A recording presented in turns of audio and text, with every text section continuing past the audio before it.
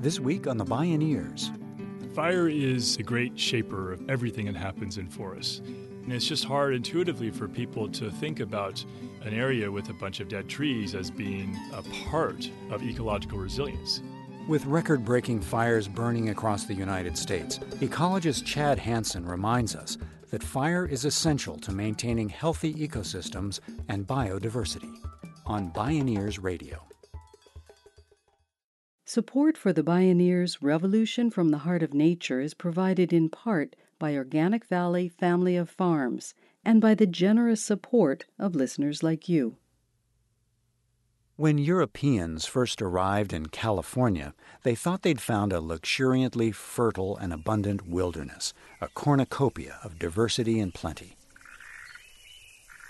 They paused to rest in verdant, open lawns amid wide groves of large oak trees. For miles and miles, it looked as if it was planted like a fine English garden. There was little undergrowth except for the thriving herbs, wild oats, and high grasses. An entire plain was covered with giant swatches of rose, yellow, scarlet, orange, and blue flowers in distinct communities. To the Europeans, this was obviously a wilderness, the natural state of grace of a blissfully undisturbed land. These newcomers could not have been more wrong. If you leave forests alone, you don't get forests that look like natural parks or huge meadows or endless expanses of flowers.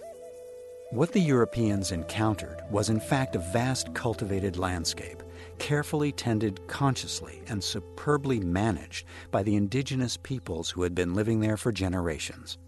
They skillfully affected the health and well-being of the greater web of life, and in turn enhanced their own place within it.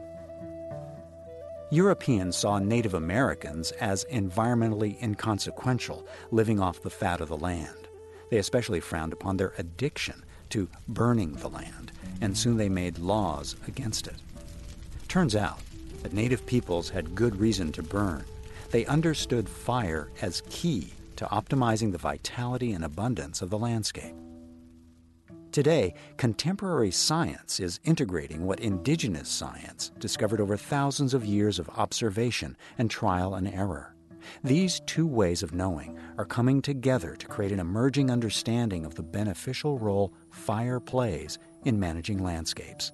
It could signal the end to our misguided policy of fire suppression and the beginning of fire-resilient communities with a new relationship to one of nature's most elemental and fearful forces. This is Nature's Phoenix, Fire as Medicine, with fire ecologist Chad Hansen and Frank Kanawa Lake. My name is Neil Harvey. I'll be your host. Welcome to the Bioneers, Revolution from the Heart of Nature.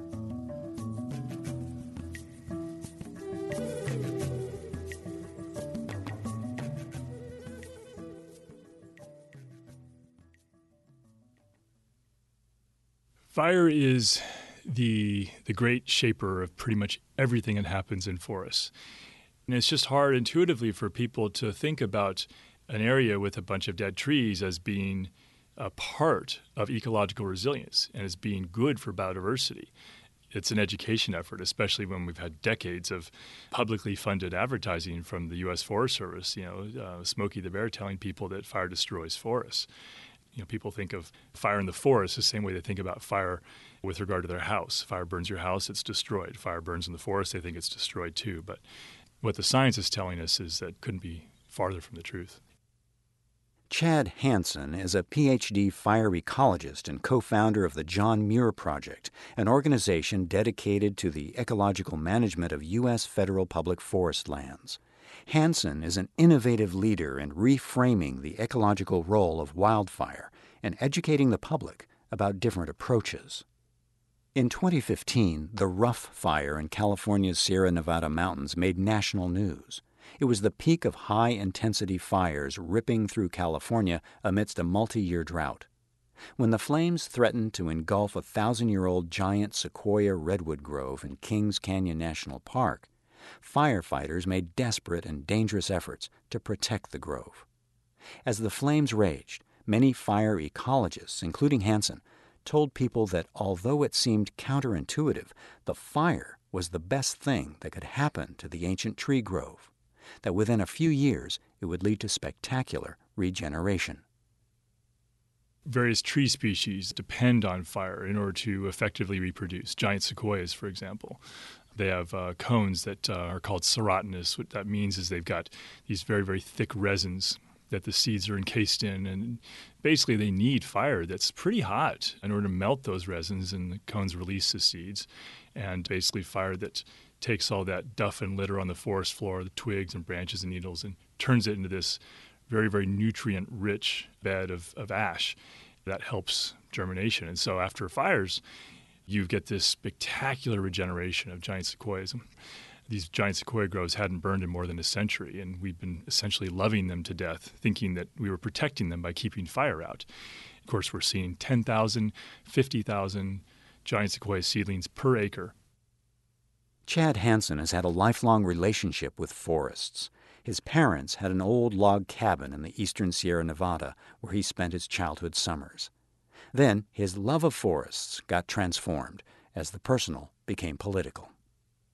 I started getting involved in forest conservation work after I hiked the Pacific Crest Trail from Mexico to Canada with my older brother in 1989, and started seeing all the clear cuts on national forest lands by the time we hit the northern Sierra Nevada, and then even more so in the central and north Cascades in Oregon and Washington. And I was shocked because I didn't realize that there was logging on national forests. I was 22 years old at the time. I thought national forests were like national parks. I thought they were all protected. I was just absolutely stunned by the scale of the deforestation, the scale of the habitat loss. And I realized that what I thought were these vast, limitless wild forests were actually being lost at a pace that I couldn't even comprehend. Horrified by the wholesale destruction, Chad Hansen decided to look into the realities behind logging projects. He discovered the timber industry was often justifying its vast clear-cuts in recently burned woodlands as forest restoration. The companies claimed charred forests had no ecological value. They said their logging would have no negative impact. In 2002, Hansen's organization, the John Muir Project, worked with the Center for Biological Diversity to file a lawsuit against such a project in the El Dorado National Forest in the central Sierra Nevada. When his team won a partial injunction, he set out on a site visit to verify that the Forest Service was complying. He also wanted to check on a spotted owl nest in a stand of old-growth trees. There was a logging crew I had to pass in order to get there, so they had to stop what they were doing. I ended up getting a conversation with them, with the foreman of the logging crew, and he said, I can understand why you guys don't want us to cut that stand of green trees down there. Those trees are alive. But this area we're cutting here, all these trees were killed. What harm could possibly come of it? What wildlife species could possibly use this? And I thought that was a fascinating question. It was 2002. I did not have an answer for him, and so I started looking into it. Hansen learned that the concept of a burned-out hellscape couldn't be further from the truth. Areas that burn hot actually allow the ecological system to renew and regenerate itself. Fire, at a variety of intensities, is critical to the survival of many other tree species, as well as to a vast range of plants, animals, and insects that thrive on post-fire habitat, and together compose the symphony of biodiversity that defines a healthy forest. The dead trees attract what are called wood-boring beetles. These are species that are native in these forests, and they've evolved over millennia receptors in their bodies to detect the heat or the smoke from fires from dozens of miles away. So they'll make a beeline for the fire, and they'll arrive even before the smoke is cleared in many cases. And they lay their eggs on the bark of a fire-killed tree, and the larvae develop, and they bore under the bark, and that's where they live. They have the protection and the food they need to develop. The woodpeckers, like the blackback woodpecker, depend upon those beetle larvae. And so they need a lot of dead trees in order to have enough food to survive. Dead trees are a little bit softer than live trees, so the woodpeckers excavate nest cavities in the dead trees. They create new ones every single year. And all of the other cavities that they create are available for secondary cavity nesting species to use. These are species that need cavities to survive but can't create their own. So bluebirds, nuthatches, flying squirrels, many, many, many different species of birds and mammals need these cavities. And so Blackback woodpeckers and other woodpecker species, we call them keystone species because they create homes for all these other wildlife species. And the flowering shrubs attract flying insects. The flying insects provide food for fly-catching birds and bats. Those shrubs provide food for deer and elk. A lot of them are berry producing. The black bears get fat on those before the winter, so it allows them to hibernate. And it's great habitat for small mammals. Creates great hunting grounds for species like spotted owls. And so what you have is this very rich and colorful system that's created by fire. That habitat, what we call snag forest habitat, technically called complex early seral forest, that's actually comparable to old-growth forest in terms of native biodiversity and wildlife abundance. And it all comes down to the habitat structures that are created by intense fire. We now know that fire-adapted ecosystems actually need fire to thrive, like the phoenix rising from the ashes. For people, one of the most complex challenges is the differential between human time and nature's deep time. Giant sequoia groves operate in deep time, with life cycles extending across millennia, a long view indeed. How can we understand and analyze natural systems that function on timescales that so greatly surpass our own living or cultural memory? Humans live on a very short time frame relative to the life of a forest. And so we need to understand these processes on a much longer time scale and understand that some of these essential processes they're critical for biodiversity and for ecological resilience may seem strange or scary to us from a human perspective, and they may not have occurred in our lifetimes, but that doesn't mean they're unnatural. When we return, more from Chad Hansen on how policy is catching up with deep time ecology, and Frank Kanawha Lake explores the intimate relationships among fire, forests, and human culture from an indigenous science perspective. This is Nature's Phoenix, Fire as Medicine. I'm Neil Harvey. You're listening to The Bioneers, Revolution from the Heart of Nature. If you love Bioneers Radio, it's free and easy to support us. Just take a moment to post a review on our podcast on iTunes, Google Play, or wherever you find our show online. You'll be helping other people find and enjoy these incredible thinkers and storytellers. And thank you for helping us out.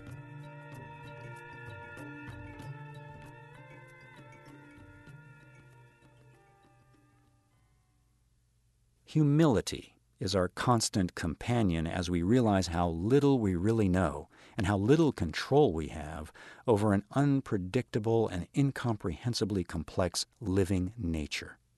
Restoration is largely a new science, and we've never before faced the scale of destruction now confronting us.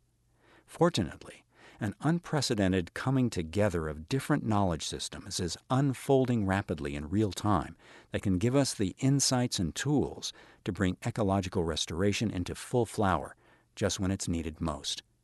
Indigenous peoples around the world have been observing and actively participating in these processes for millennia for both material and spiritual sustenance. For First Peoples, the quest is both technical and cosmological. And so when we talk about traditional fire knowledge, if you're a forest-dependent people as an indigenous community or a fire-adapted culture, that every aspect of your culture relies upon fire in some beneficial way, then you have a depth of knowledge, old-time knowledge, that's part of that traditional ecological knowledge, that spans all the biophysical with all the metaphysical. So you have both the physical elements of it and you have the spirituality or the ceremonial aspects that really combine together. Dr. Frank Kanawha Lake is a research ecologist with the USDA Forest Service, an indigenous scientist of Karuk, Seneca, Cherokee, and Mexican ancestry. He serves as chair of the Traditional Ecological Knowledge section of the Ecological Society of America. He works in the Fire and Fuels program of the Pacific Southwest Research Station in the Klamath-Siskiyou bioregion. Dr. Frank Lake has conducted extensive research into questions around wildlands fire, fuels management, and climate change in relation to tribal communities. Indigenous fire management is a highly developed science, utilizing indigenous methods that work to sustain cultural landscapes, ecosystems, and people. you have, at the time of settlement in the West, you essentially have tribal people using fire to augment or to, if lightning wasn't striking and burning areas, then tribal people said, well, this area does better or is more productive, has more diversity of plants and animals, yields more water, so they were using fire to promote that. Tribes literally used fire from the coast to the highest alpine meadows. And part of that, which often people didn't associate or understand, was it was both that natural and cultural fire use that led to a lot of the diversity that was marveled at and was really seen as part of the pristine West.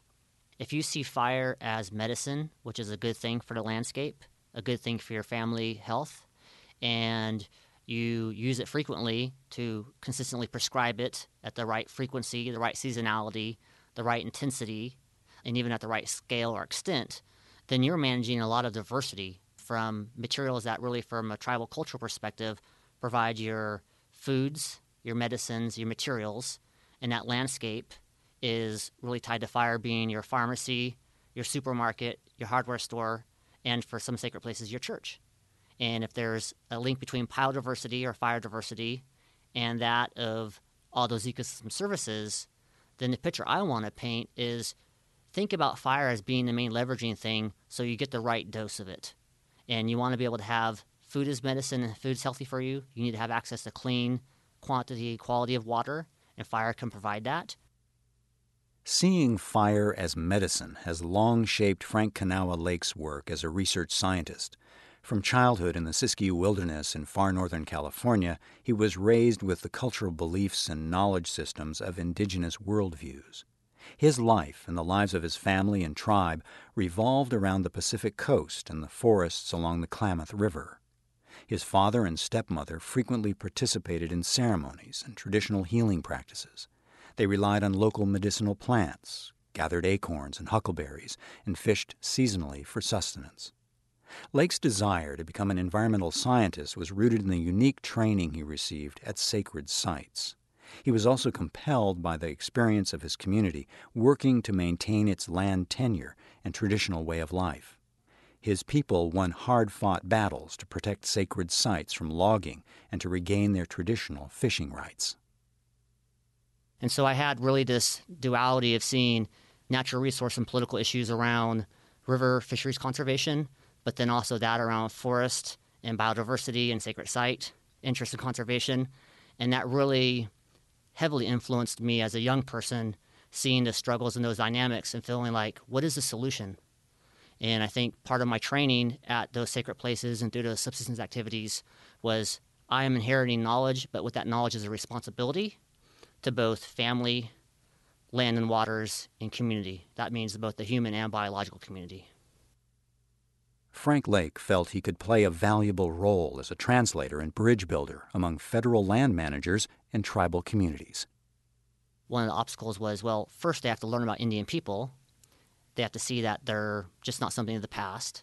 They have to understand, both as an instructor or as a land manager, that these are living communities who depend upon the river, depend upon the forest, depend upon that biodiversity, and now we call the ecosystem services, to perpetuate their traditions, and that really what is a tribal trust resource is also in the best interest of society as a public trust resource.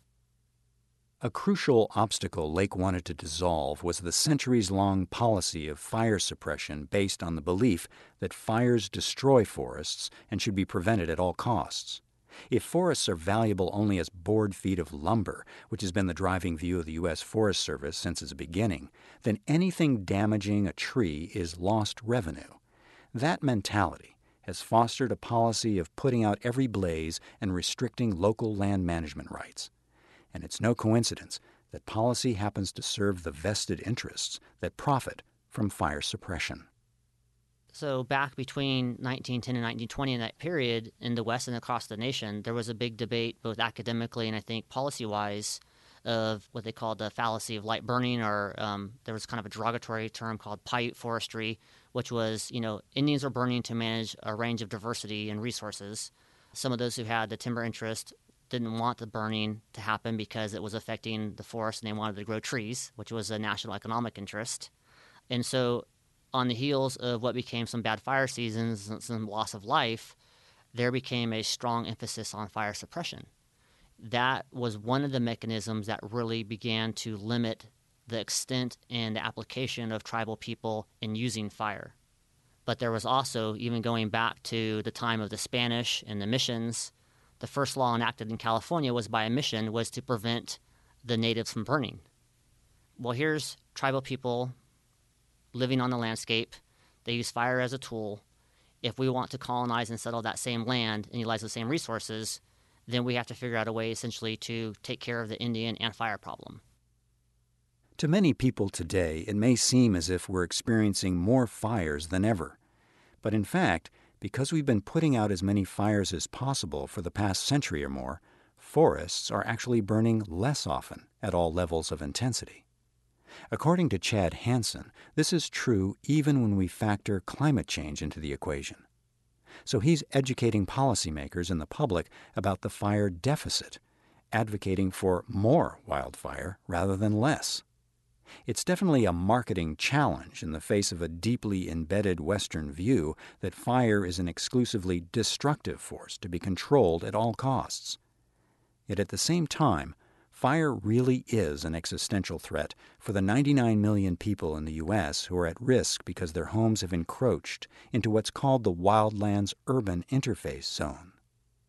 While Chad Hansen strongly advocates for letting large backcountry fires burn, he's clear-eyed about public safety.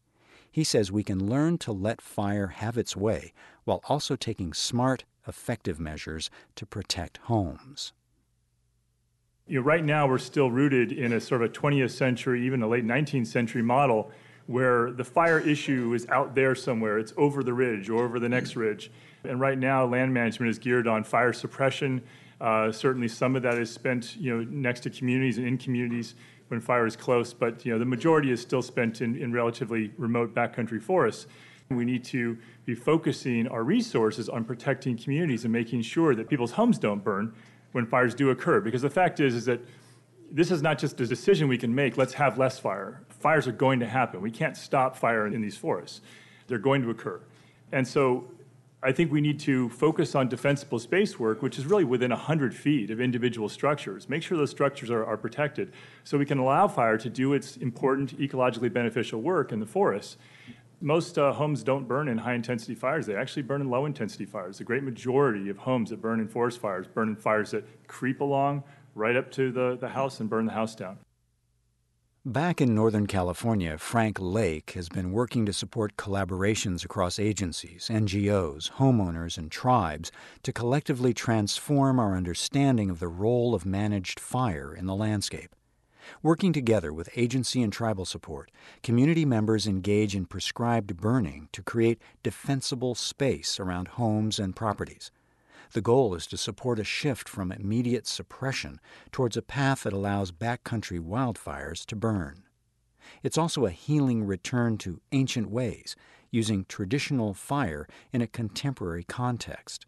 As an example of what could be achieved through collective community effort, Frank Lake arranged a controlled burn of his own property. It took a lot of hazardous fuels reduction. It took working with the Fire Safe Council. It took getting my neighbors on board to that point, to then where we all came together and said, our objective today is, on this piece of ground, using traditional fire in a contemporary context to achieve multiple resource objectives. And for me, it was having my son, who was 4 years old, with the burn boss, who's technically qualified, and a little boy who feels responsible to his acorn trees, that he's inherited that cultural responsibility for stewardship. And we burned. We also achieved some acorn research on the bugs for my UC Berkeley student. We improved the egress route between my neighbors and my property, and I helped restore the oaks. And so my evaluation of fire effects was that nearly every acorn I got under my trees across 5 to 7 acres had relatively very few filbert weevil moths. And yet, when I listen to the woodpeckers, the jays, the squirrels, the bear, the deer sign, everything's telling me that place was good fire, complete down to the acorns I'd put in front of the wood stove before I boogied down here. Now, if I could demonstrate that on my home, achieving those multiple objectives for community safety, for resource enhancement, for food security, intergenerational learning, then I want that to be something that then is emulated and spread through our community about truly being a fire-dependent, fire-adapted person at your family to your community level. As we face the rising wave of unnatural disasters caused by centuries of land mismanagement and the absence of a land ethic, one of our best hopes is that today we have both traditional wisdom and modern science to help us learn again to lovingly and patiently attune our hands to the heartbeat of the land. Thanks to the decades of research, advocacy, and communication from visionaries such as Frank Lake and Chad Hansen, our societal doors of perception are beginning to swing open.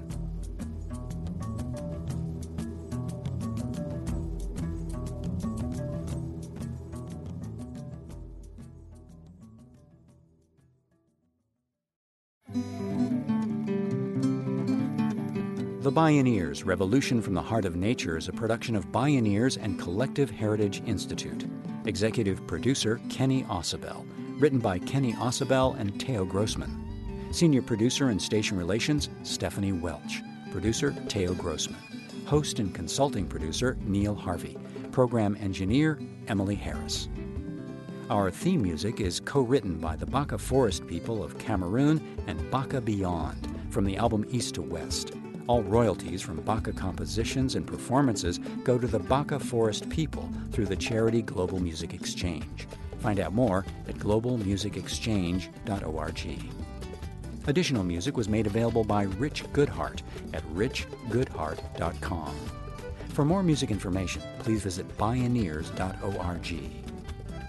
The opinions expressed in the Bioneers Revolution from the Heart of Nature are those of the presenters and are not necessarily those of Bioneers and Collective Heritage Institute, the underwriters, or this radio station. My name is Neil Harvey.